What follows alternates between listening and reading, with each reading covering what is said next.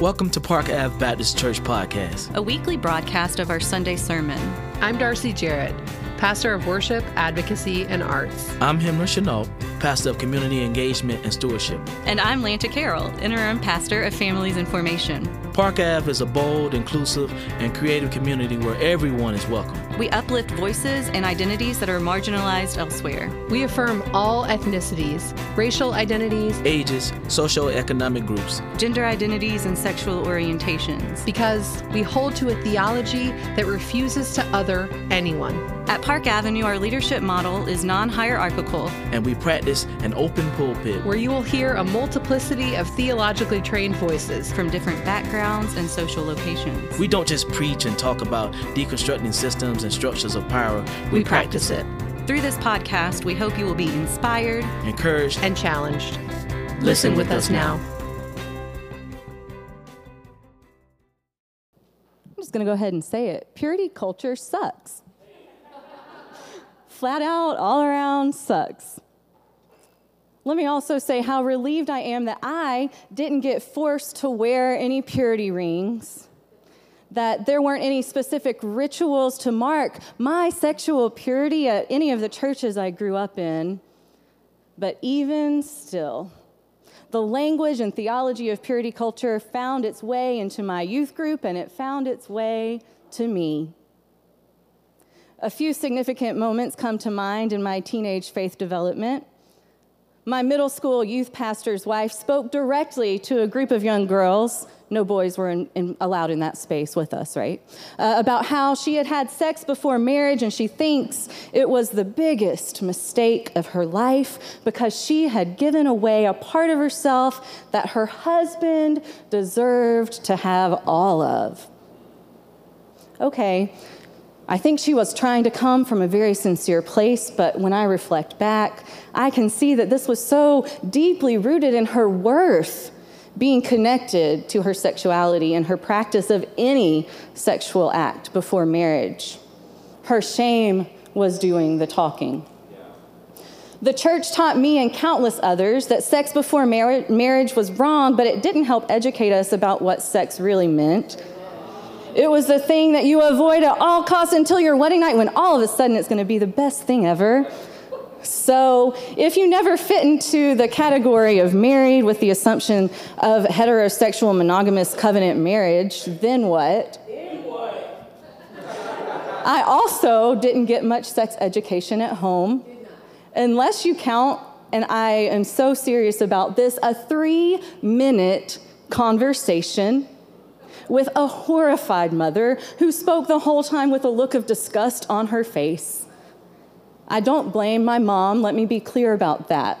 She truly was doing the best that she knew to do to talk to me about something that was so secretive and obscure and wrong to even name in her Southern Baptist pastor's kid upbringing. In high school, I got invited to a girls' Bible study from another youth pastor's wife. You know, youth pastors transition pretty quickly. The first night, I learned that we're going to do a book study, Lady in Waiting. Becoming God's Best While Waiting for Mr. Right.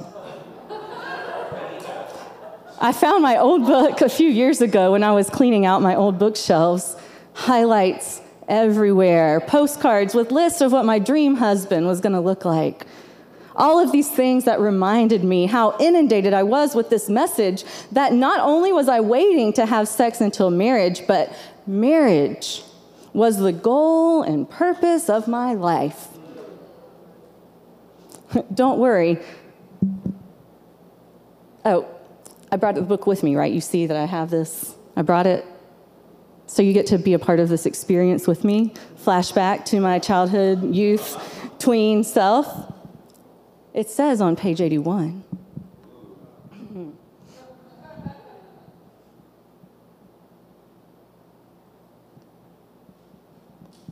Have you ever secretly opened a Christmas gift before Christmas Day and rewrapped it, putting it back under the tree?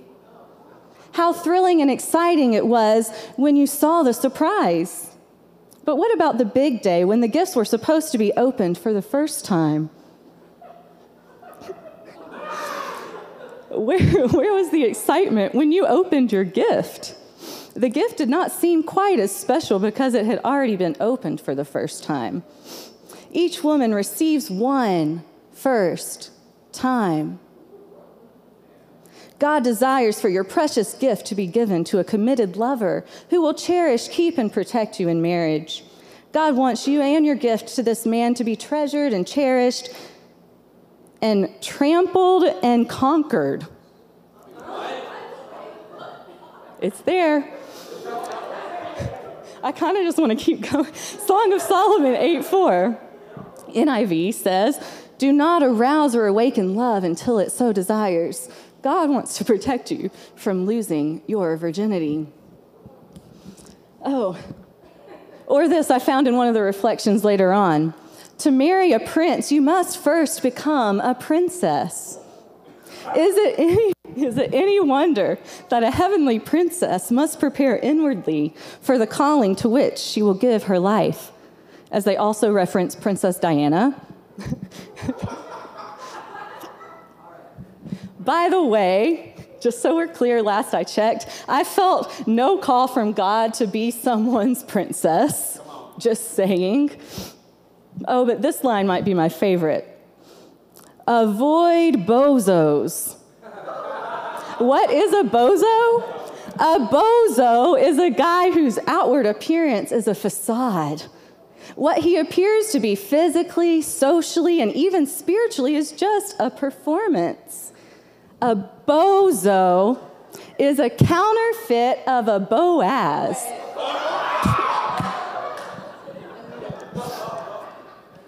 I can't even believe, y'all. This was the sex education I received from my church. Avoid bozos. I hope you take away that with me from the sermon, right? I mean, I just can't take this seriously. The chapters go on. Be a lady of reckless abandonment, diligence, faith, virtue, devotion, purity, security, conviction, and patience. And the book focuses on each of these attributes chapter by chapter. Be a lady in waiting. But what on earth was I waiting for, right? Like this damaging belief that I would be sinful if I didn't just sit and wait with poise, right, for my future husband to come and find me, as if I was some immobile statue. Like it made me feel like my life didn't even begin until I would find my life partner. And I can tell you, there are still people that I'm working with in the therapy room as we uncover these histories of shame, these stories. Y'all, we are still dealing with this. But it was as if I had no agency in my own life. Growing up in and around purity culture, I, along with others who were brainwashed into this shame-based belief system, felt helpless, powerless, and rejected. We were taught that we were supposed to wait. And this didn't just come, let me be clear, this didn't just come as a message of sexual abstinence. That was hardly it.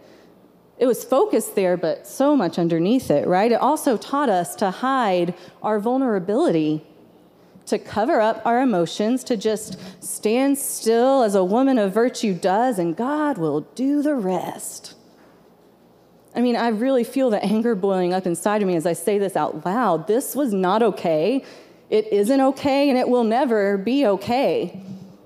Many people grew up being told over and over by the church that their virginity was the most important thing they could give to their spouse on their wedding night, only to reach that point and realize that having saved themselves didn't magically create sexual compatibility or solve their marital concerns. Many soon divorced. Suffice it to say, love isn't guaranteed once you've become married or because you've only had sex with one person. And that's not to discredit or disrespect those who do, right?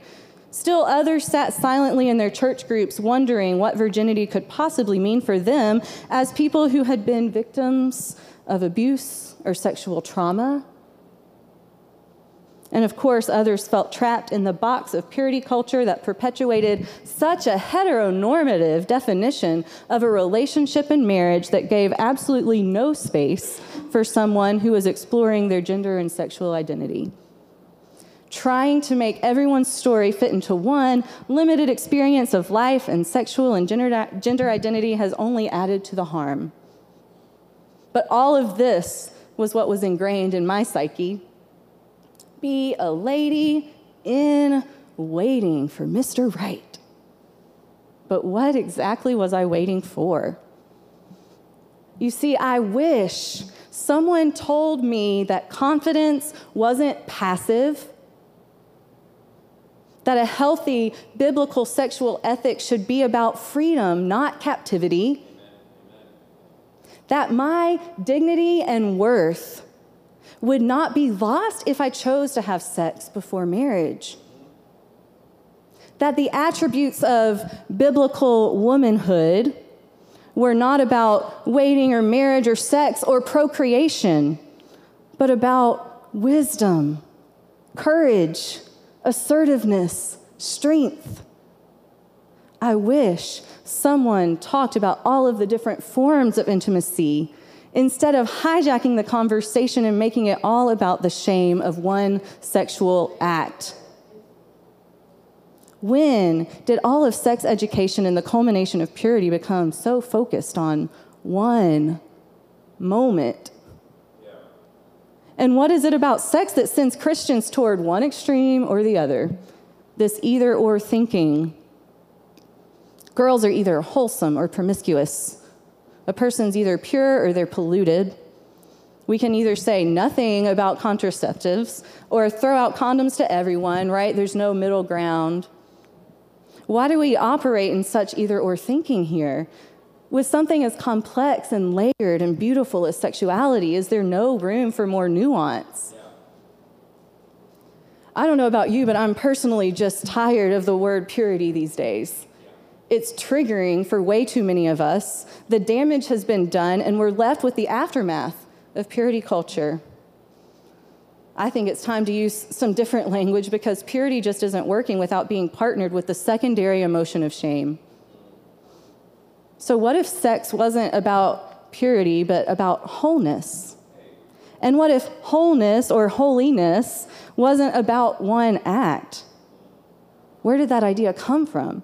The problem with the evangelical purity culture, perhaps, isn't even that it teaches saving sex for marriage, but that it equates virginity with sexual wholeness and therefore as something that can be lost or given or taken away in a single moment. So I want us to look at a bigger picture. I'm going to rejoice in the simple gospel today, okay? I want to keep this simple. I want us to zoom out and think more broadly about this idea of one moment versus a journey. That's kind of all I want to say here, right? Consistent throughout the book of Proverbs, there is a consistent language of being guided by God's path and being directed by God's way of wisdom. Path, way, journey, movement, motion, right? Evolving. The words path and way show up over and over again. And as simple as this concept might sound, I really think it challenges us to rethink and counteract a damaging culture that tells us that our wholeness is based on just one moment in time, and instead think about this ever-evolving path toward wholeness, of wholeness. God in us, God with us, the image of God reflected through us as we are journeying with God together. So if we look at some of the words in Proverbs about path and way, this is pretty simple. I've directed you in the way of wisdom. I've led you in paths that I've guided with you. In all of your ways, acknowledge God, and God will guide your paths. But the path of the righteous, and when we look at the Hebrew word righteous here, it could also be integrity. The path of integrity is like the light of dawn that shines brighter and brighter until the full day. That's not about a one-time moment or a happenstance incident, right? It's movement, evolving, journey. What would we gain if we started teaching and practicing that our worth and wholeness and integrity isn't based on a single decision, a moment, a position, a thought, but instead that it is a way of life, a path, a road? And I'm not talking about this straight and narrow path either, okay? Let's be clear. It's more nuanced than that. There's ebbs and flows, and there's learning about ourselves, and it's going to look different for everybody. For everybody. But I think that's also a part of our autonomy, our God-given autonomy. We are co-creators with God. God gives us agency over our bodies and is with us as we learn what that means and as we grow and become who we are called to be. So when I think about the path of wholeness, I think of it as a way of life that honors loving yourself and loving others well. Doesn't that also inform our sexual ethic? It's part of a lifelong journey. But our identity as people of God isn't defined by a list of things that we don't do, but the ways in which we do embody God's love. How do we love well? How refreshing and restorative would it be for the church to include sexual wholeness as one of many components, not the only, but many components of wholeness, connection, belonging, and intimacy that are a part of loving ourselves and loving others well. And speaking of intimacy, why are we so quick to equate the word intimacy solely to sex when sex is just one form of intimacy? Intimacy is a process whereby we feel truly seen, known by, and connected with someone else. Intimacy is crucial in building healthy relationships.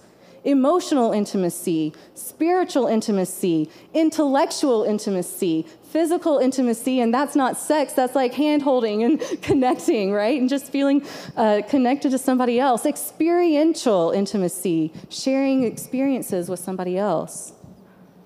Sharing these forms of intimacy are not things that detract from someone's worth. These are beautiful things. This is the way that we are wired by God to connect and belong. There is no shame in sharing a deep connection with someone. Relationships, kissing or having sex with someone who won't be your spouse, I don't think it detracts from your worth. Can we not empower humans to make informed, healthy decisions that respect the autonomy of their God-given connection-wired bodies? Can we destigmatize the conversation around sexuality and take away the shame of it so that we can reclaim its nuance and mystery and beauty? I think when shame is out of the picture, which that's really hard to do when we've got layers of trauma and story and experience underneath it, but if we can practice removing shame from that narrative, I think it's really not that hard to talk about. Sexuality is just so much more than just the one sexual act. We bring so much of our whole being into our sexuality. It's physical, it's emotional, it's spiritual, it's sacred. While there is no formula that's going to replace the set of rules that many evangelical Christians were raised with, I do think that together we can forge a path forward. A path that speaks boldly about the nuances of our sexuality and the bigger picture of the sacredness of intimacy in all of its various forms. A path that challenges heteronormativity in the church's understanding of sexuality, marriage, love, and wholeness, and widens a more inclusive lens of the inclusive love of God for our LGBTQ siblings. Lady in waiting for Mr. Right, so heteronormative. A path that receives the invitation to embody an approach that leads to flourishing rather than a rigid tool of exclusion. Freedom, not captivity. Wholeness, not shame. I give thanks for the United Church of Christ and the Unitarian Universalist Association, these congregations who together developed a comprehensive sexuality education class called Our Whole Lives. And it covers everything from anatomy to gender identity to physical and emotional abuse, and is all undergirded by bedrock values of self-worth, sexual health, responsibility, and justice and inclusivity. And it's based on the idea that sexuality encompasses so much more of a person's life than their sexual behaviors. We're going to go through that with some of our Park Ave parents here in a few weeks, actually. But we need to do more. We need to be more comprehensive with it and go through it as a whole church, right?